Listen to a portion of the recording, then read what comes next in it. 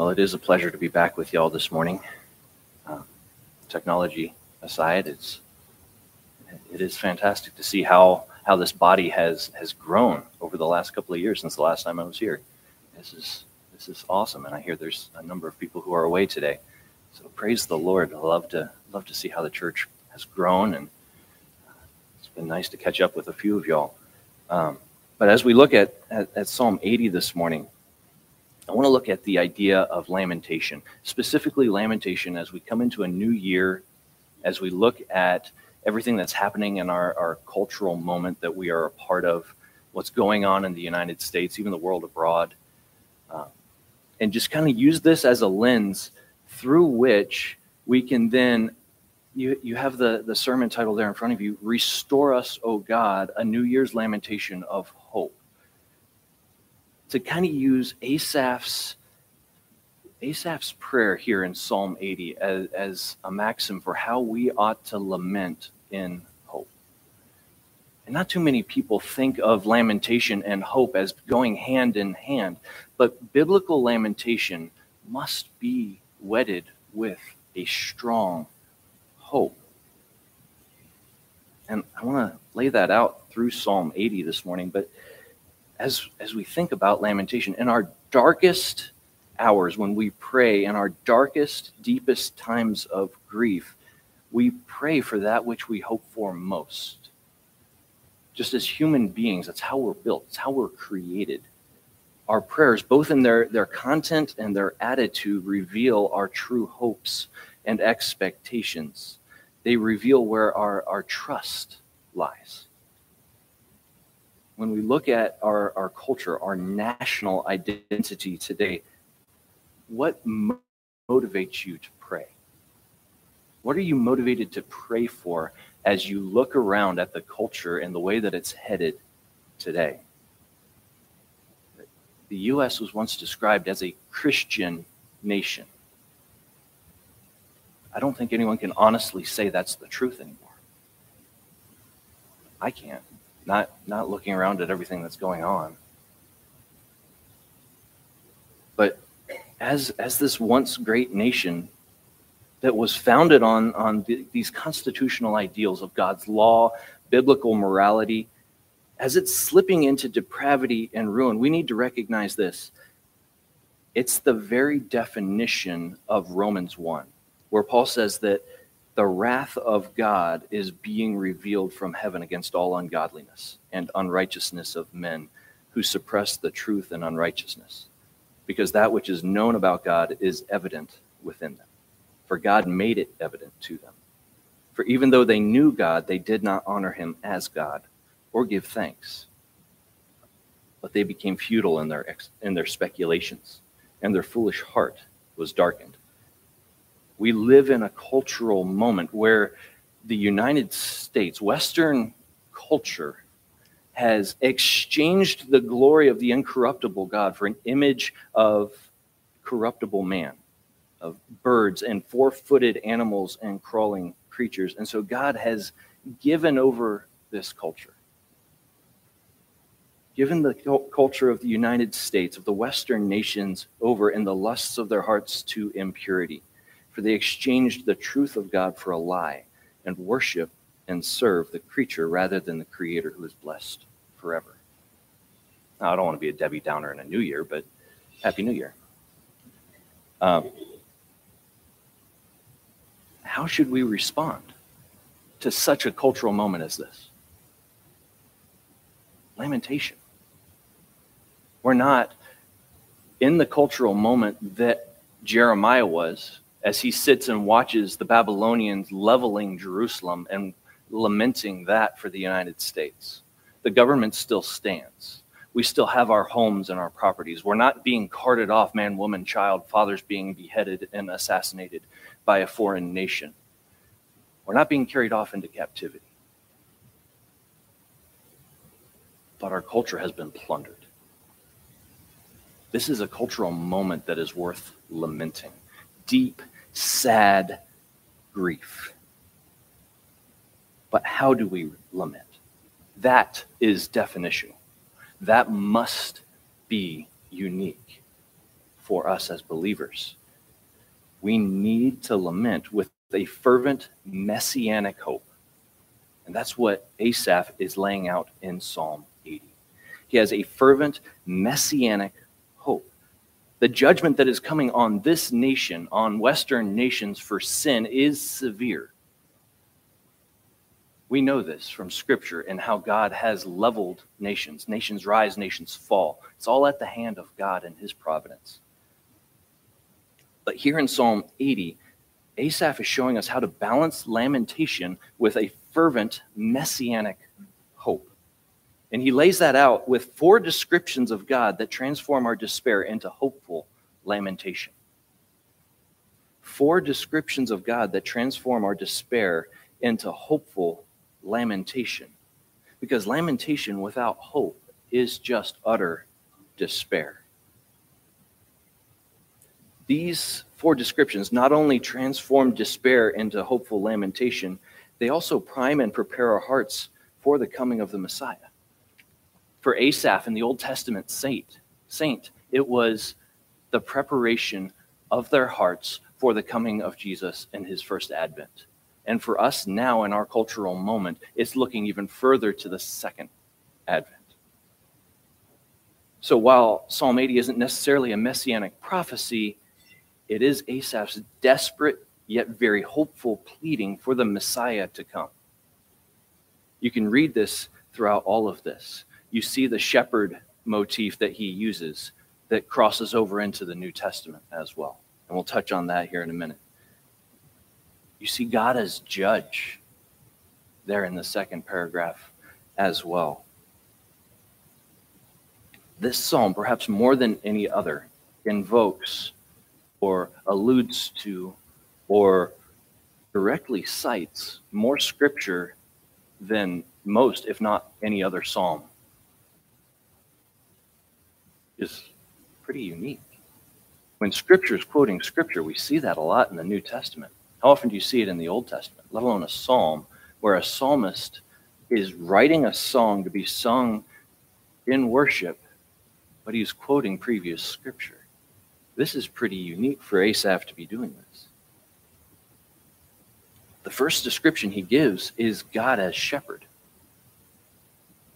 O give ear, shepherd of Israel. There's a number of different places in the Old Testament where God is described as a shepherd. It's a theme that follows from Genesis all the way into Revelation, where God is described as shepherd. It's this recognition of Yahweh's shepherd-like character that motivates Asaph to cry out for relief and restoration in what ought to be understood as a desperate plea for the Messiah. What more intimate and comforting description could he use than to call Yahweh shepherd? Think of what an Old Testament shepherd was. Think Psalm 23.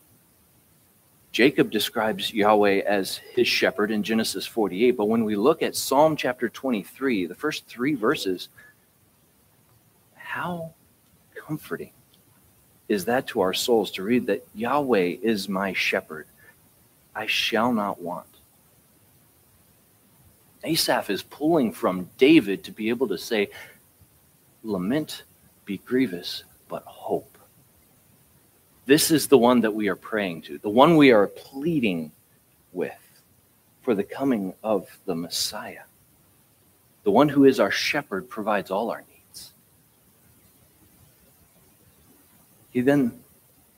This motif then continues on in Isaiah in chapter 40, and we'll read that all the way at the end this morning, but he describes God as this loving shepherd that holds on to his people, a gentle shepherd.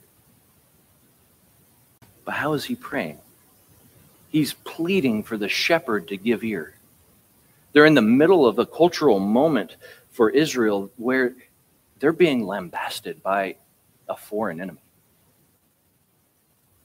He doesn't say who they are. It could be the Babylonians.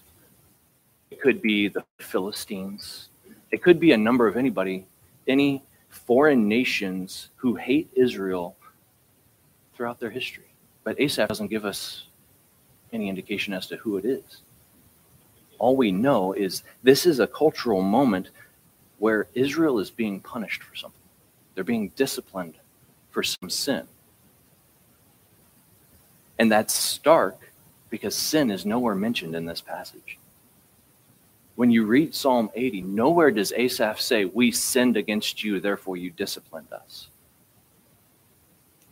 But there's something that Asaph has clear in his head, that the people, the nation, deserves what they have now in their cultural moment. And his lamentation is built on this, to cry out to the shepherd of Israel, the one who leads Joseph like a flock. His hope goes even further than that here in describing the shepherd of Israel. There at verse 1 again. You who are enthroned above the cherubim shine forth. What does that call back to mind? This is Isaiah 6. This is Isaiah 40, verse 5. This is Asaph screaming out in pleading agony for the hope of Yahweh's glory to be revealed. Send the Messiah. We need him. I don't know what's happening. I don't know why we're being punished. Restore us. Send Messiah.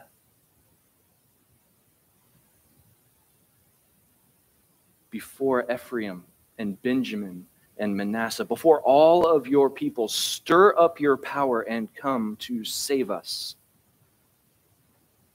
And that phrase there at the end of verse 2, come to save us. That is the verbal root from which we get Jesus' name. Yeshua.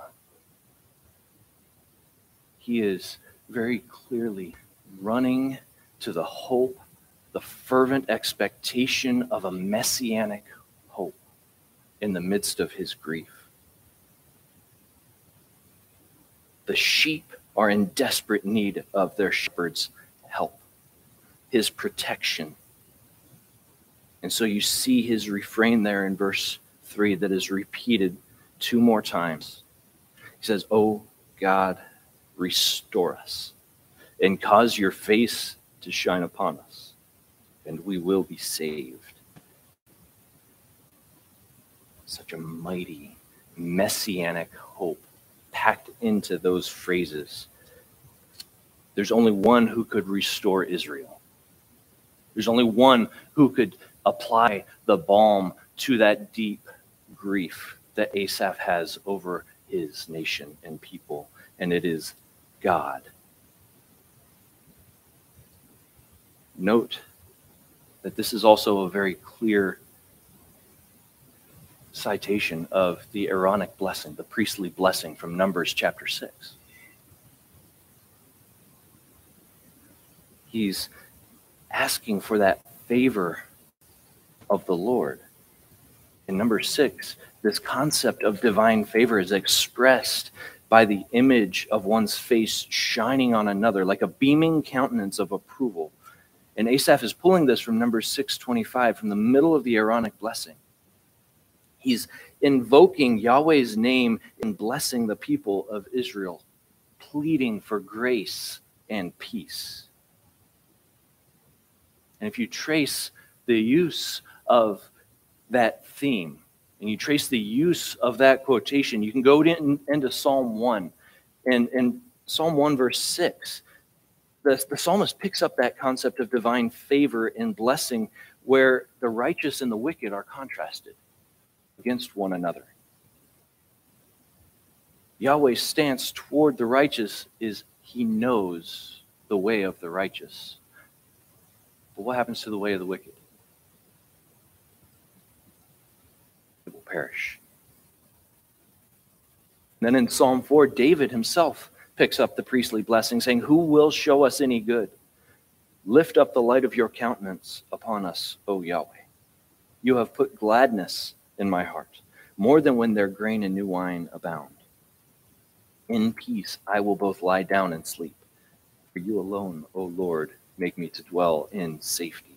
Asaph is looking at what Scripture is saying will bring peace and blessing and mercy, and that is the invocation of Yahweh's blessing. He knows there is only one place for restoration. And he has one purpose for this invocation. That last phrase, and we will be saved, in verse 3. O God, restore us and cause your face to shine upon us. Depending on your translation that you're using, it may even say that we might be saved, or that we will be saved. It's a purpose statement. Cause your face to shine upon us so that we will be saved. The purpose of divine favor is a restoration, a redemption from this discipline, this punishment, this situation that they find themselves in. Asaph moves on then and describes God as judge. He begins there in hope with God as shepherd and moves into verses 4 through 7, describing God as judge, lest his readers, lest his listeners think that God is not being a good shepherd. He moves into God as judge, where he shows that the discipline of God on his people, though vivid, is just. Look what he says. How long will you be angry with the prayer of your people? Hebrew is very vivid in that. It says, how long, if you're using the Legacy Standard Bible, they translate it as smolder. Think of a bonfire. The flames have died down, and all you've got is just the smoldering coals, and you got to pour water on it. And every time you pour some water on it, the coals start to pop and to sizzle, and smoke plumes up. They're angry coals. They don't want to be put out. This is the picture of the smoldering wrath against the prayer of God's people. Why would God be angry with the prayers of his people?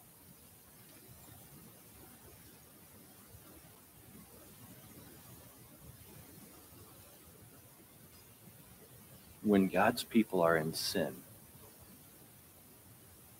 he smolders in wrath against their prayers, their hypocritical oaths.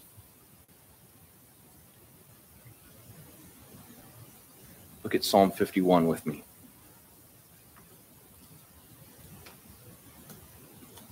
In Psalm 51, verses 14 through 17, David says this, "Deliver me from blood guiltiness, O God, the God of my salvation. Then my tongue will joyfully sing of your righteousness.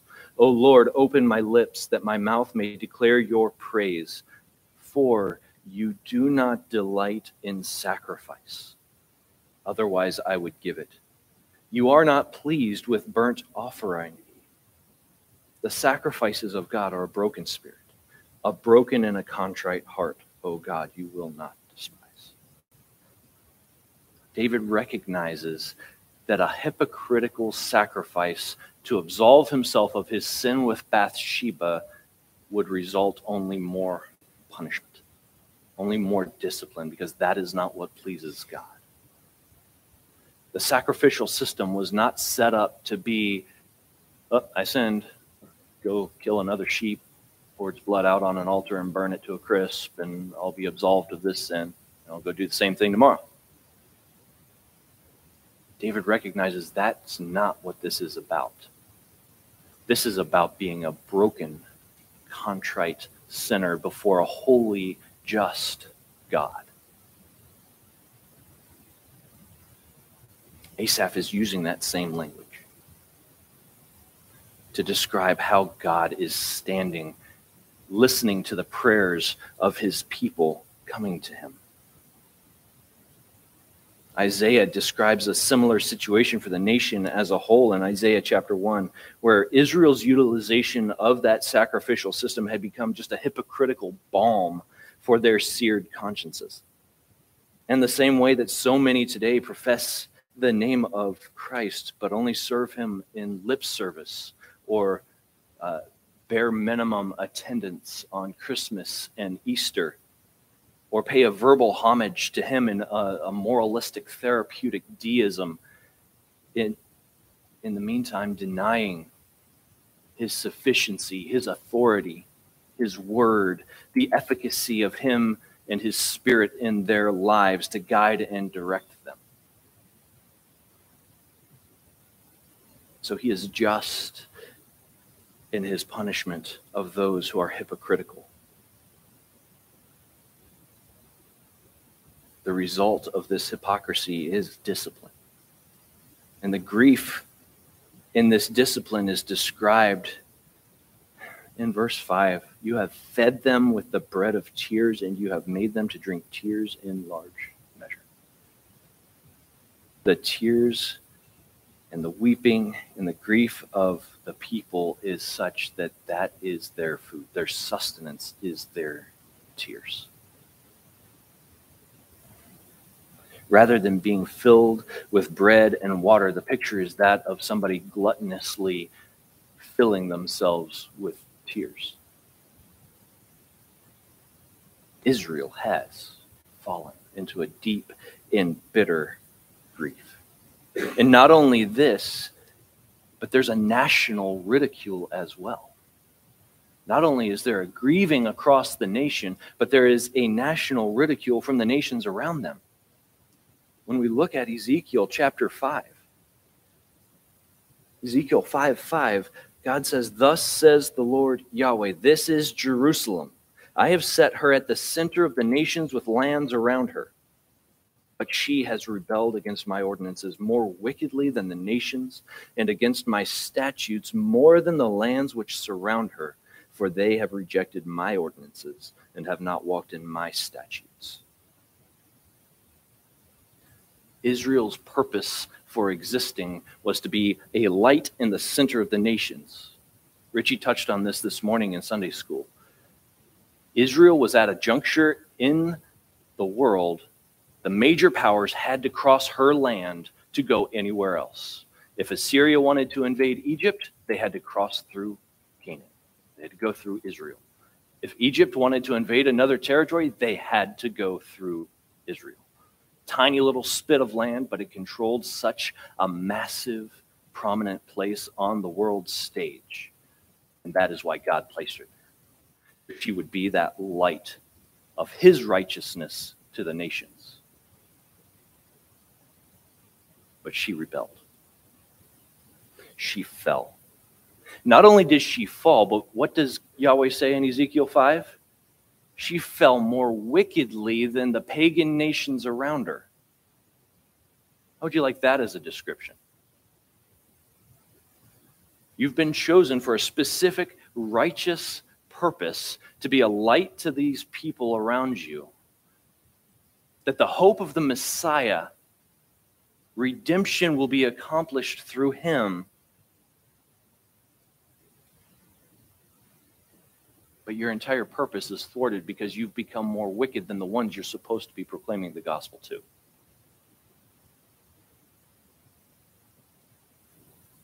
She sat at the center of the nations, meant to be a shining beacon of righteousness and hope to a sinful world, and she rebelled. And so God had to discipline her. There's something important for us to realize here today, in America even, that God will never sacrifice his righteousness and his justice merely because we claim his name. Just because we profess the name of Christ, he does not met out discipline based on a profession.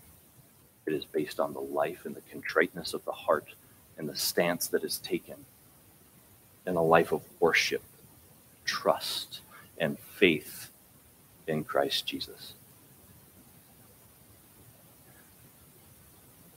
If his people, whom he has chosen and set aside, rebel, he will use them to shine forth his light no matter what. He is always faithful to do what he has planned to do with his people.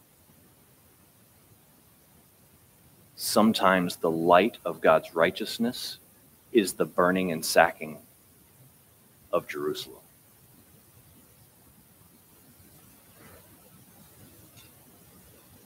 When Jerusalem fell and the people of Israel were taken captive, that stood in stark contrast to so much else that they were supposed to be. But that was still God's faithfulness. That was still a light to the nations around, that this holy, just God would discipline his children.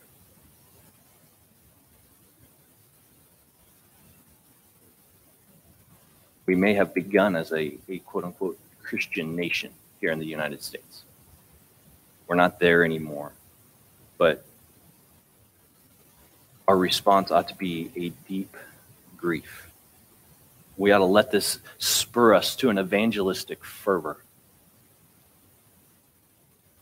Not for the sake of the nation as the nation, but for the people. The commission that we have in Matthew 28. We have to let this lamentation fill us up with a fervent messianic hope that pushes us to evangelize those around us. Whether that's a cultural shift, your coworkers, even the person sitting next to you in the chair here this morning, our call is to be evangelistically fervent with a messianic hope, even in the midst of such a situation as we are in now. If we don't step up to the plate, if we don't do this, we've failed our mandate as believers. We're no better than Israel at the center of the nations rebelling against God. Never let your Christianity or your membership in a church or an organization be the excuse of I've done my part. We have the call to disciple nations. If we fail in this, the next light will be us in flames. We don't have any hope outside of the proclamation of the gospel.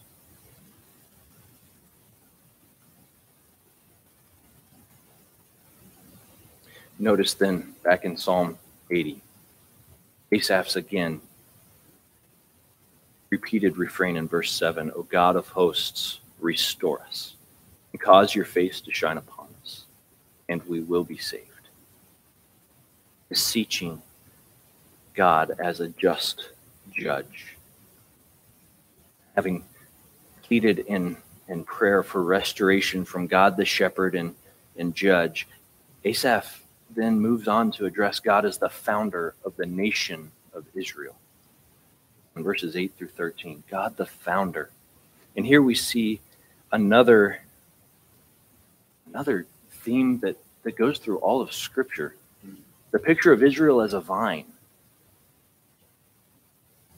In verse 8, you removed a vine from Egypt. In Old Testament times, the vine was a picture of personal property, being able to have shelter. Think of Jonah with the plant.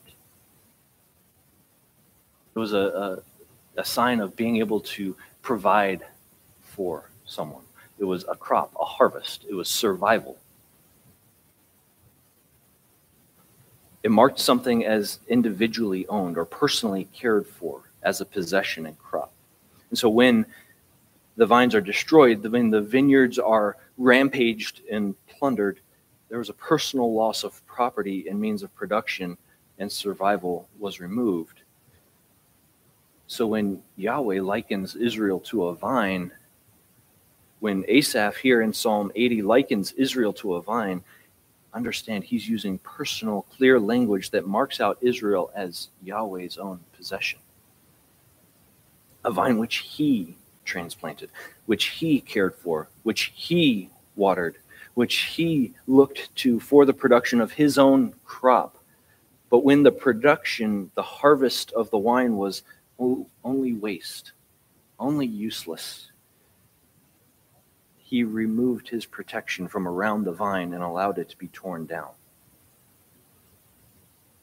If you've ever planted a garden, Growing up, my dad always had gardens. I was forced to work the garden. In Virginia, the whitetail would destroy it, probably have some of the same problems down here. And so we'd have a fence up around the corn, around the green beans, to keep the deer from being able to get at the produce. What happens when none of the plants, no matter how well they're cared for, tended, or otherwise, produce anything? They're useless. They're cut down. The deer can come in and eat them all. That is the picture of Israel. It's a wasted, useless vine. Israel's purpose was meant to produce worship and worshipers of God, but she failed in that mandate.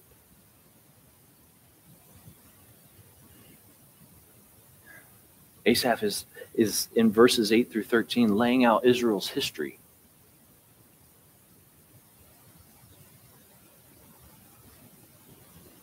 You removed a vine from Egypt. Israel was redeemed by God, who then drove out the nations from Canaan and planted them there in the land of promise. He cleared the ground before them. And they took root and filled the land. They expanded. For a while, they fulfilled their national mandate.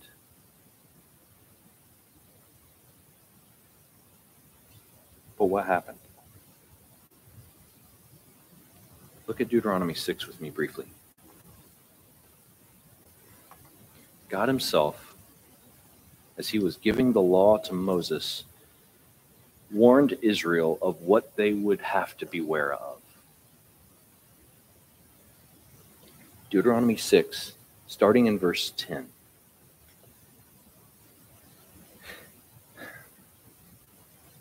Yahweh says this, "Then it shall come about when Yahweh your God brings you into the land which he swore to your fathers, Abraham, Isaac, and Jacob, to give you great and splendid cities which you did not build, and houses full of all good things which you did not fill, and hewn cisterns which you did not dig, vineyards and olive trees which you did not plant, and you eat and are satisfied.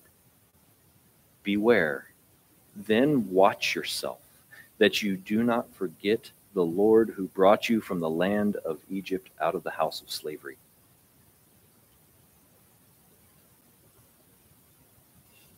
Israel forgot where she came from. She forgot the one who transplanted her.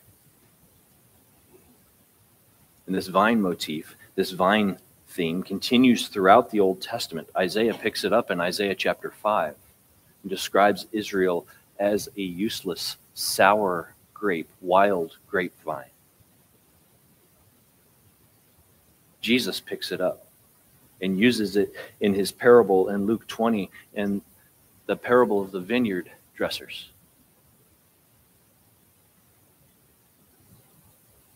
But then he even takes it in a different direction in John chapter 15. And turn over there with me. In John chapter 15, where Jesus describes himself as the vine.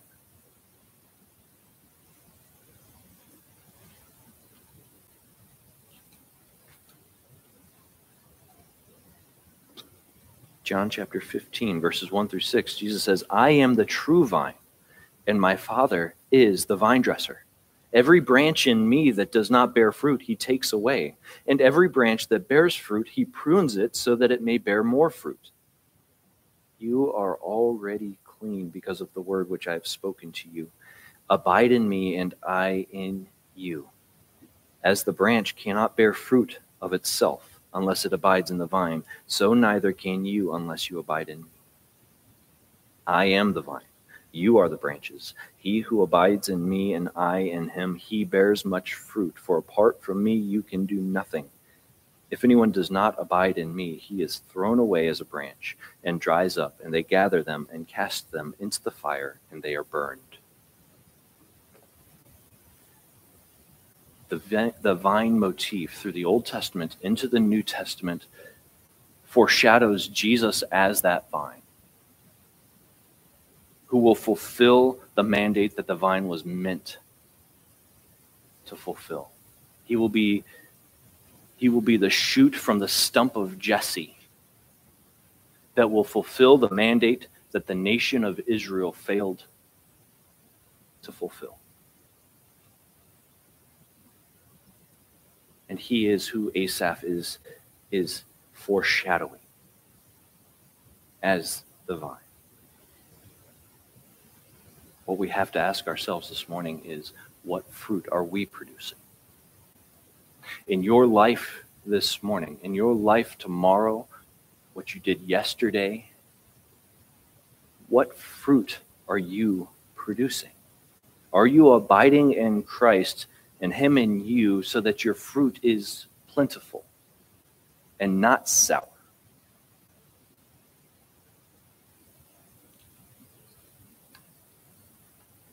Think again about John 15. That is also the passage where he says, a new commandment I give to you.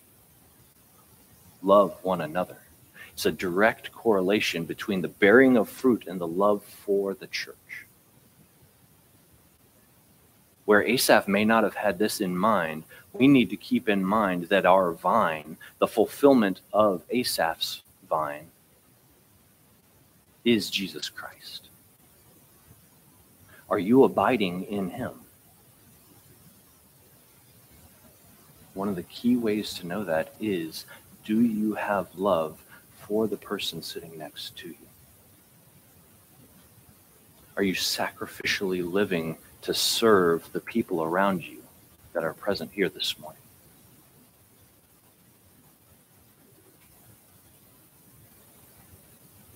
One final note on this stanza. What's missing? The refrain. Where's the refrain? Well, Asaph has desperately cried out to God the shepherd, the judge, the founder of Israel for restoration, and his pleas now reach a feverish climax as he cries out to God the restorer. And so this last stanza almost acts as the final refrain of that third stanza. He comes down to this final desperate plea for the coming of the Messiah, the only one through whom true restoration can come.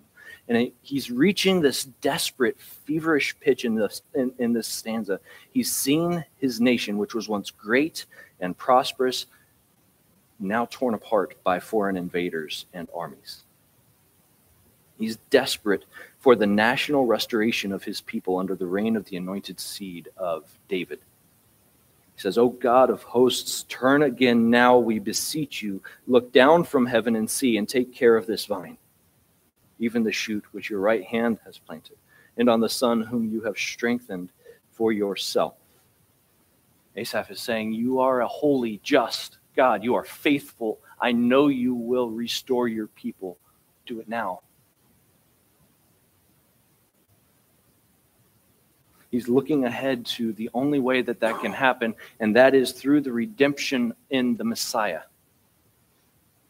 the anointed one from David. And he's grieving as he looks at the nation that has been burned with fire, a vine that has been cut down, a nation that has perished because of the rebuke of God. But he does not end in grief. He does not let his grief stop there. Verse 16, it is burned with fire, it is cut down, they perish at the rebuke of your countenance. But where does he immediately go? Where does Asaph immediately go? His lamentation does not remain utter despair. It transforms into a fervent call for messianic hope. Let your hand be upon the man of your right hand, upon the Son of Man whom you made strong for yourself. Then we shall not turn back from you. Revive us, and we will call upon your name. O Lord God of hosts, restore us. Cause your face to shine upon us, and we will be saved. Notice that with each use of that refrain, he's added an element to it. He starts in verse 3 with, "O God, restore us." In verse 7, "O God of hosts, restore us." In verse 19, "O Yahweh, God of hosts, restore us." He's becoming more and more fervent, more earnest in his plea for a restoration and redemption of the people of Israel. His hope is increasing. His earnestness, his pleas are abounding. "Cause your face to shine upon us, and we will be saved." He knows where his hope is. And he's calling for God's favor upon his children.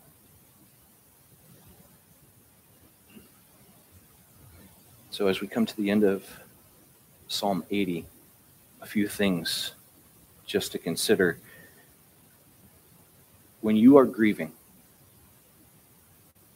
when you are lamenting in life situations, whatever it may be, what do the content and attitude of your prayers reveal about your messianic expectation for the future? Do you have the hope that Jesus will come again and make all things new? Beloved, if you are in Christ, that is your hope now. D.A. Carson calls this life one that we need to be living with a view to the future. Let your gaze break through to eternity.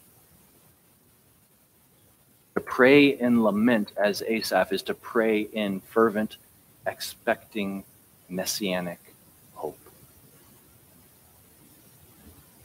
Do you have an increasing, ever-increasing earnestness to see the return of the Messiah? Or are your prayers focused on the temporal, the situational? In the moments of chronic pain, death in the family, deep, dark sadness, let your gaze break through to eternity. Beloved, our hope is in Jesus Christ, who is to come. The same yesterday, today, and forever. What do the content and attitude of your prayers reveal about what your hope is in when you lament? Do you live with a hopeful messianic expectation for the return of Jesus Christ? A challenge for all of us, for our prayer lives. How often do we pray that the Lord would return soon? Come, Lord Jesus, come.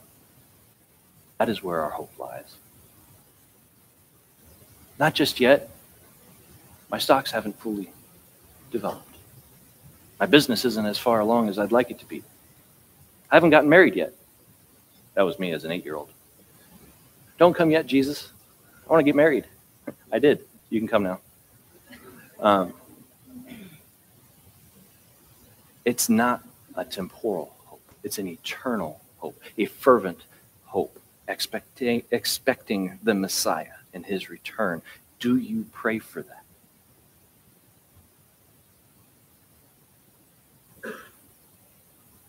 In closing, turn to Isaiah chapter 40 with me.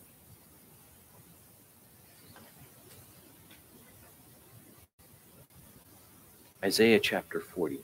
I'm going to read the first 11 verses just as we close out. Israel's comfort and hope came 2,000 years ago in the form of Jesus Christ. Our hope and Israel's hope is that he is the fulfillment of Asaph's prayer for restoration, redemption, the fulfillment of Isaiah's prophecy of the revelation of Yahweh's glory. This is the hope we have. Isaiah 40, comfort, oh comfort my people, says your God. Speak kindly to Jerusalem and call out to her that her warfare has ended, that her iniquity has been removed, that she has received of the Lord's hand double for all her sins. A voice is calling, clear the way for the Lord in the wilderness. Make smooth in the desert a highway for our God. Let every valley be lifted up, and every mountain and hill be made low. And let the rough ground become a plain, and the rugged terrain a broad valley.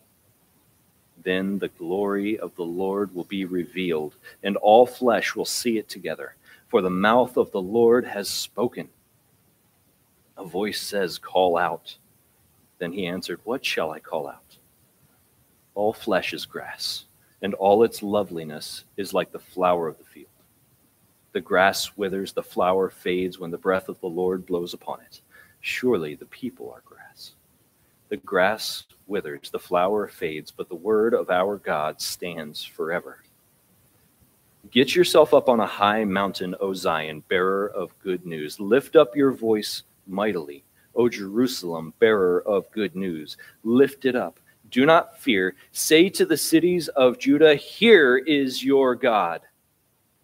Behold, the Lord God will come with might, with his arm ruling for him. Behold, his reward is with him, and his recompense before him. Like a shepherd, he will tend his flock. In his arm, he will gather the lambs and carry them in his bosom. He will gently lead the nursing ewes. Beloved, the comfort of Israel is the Messiah, Jesus Christ, the revelation of the glory of Yahweh in the incarnation, and he is coming again. That is the source of our fervent messianic expectation and hope. When you lament, when you are in deep sadness and grief, let your gaze break through to eternity at the very fervent messianic hope that we have.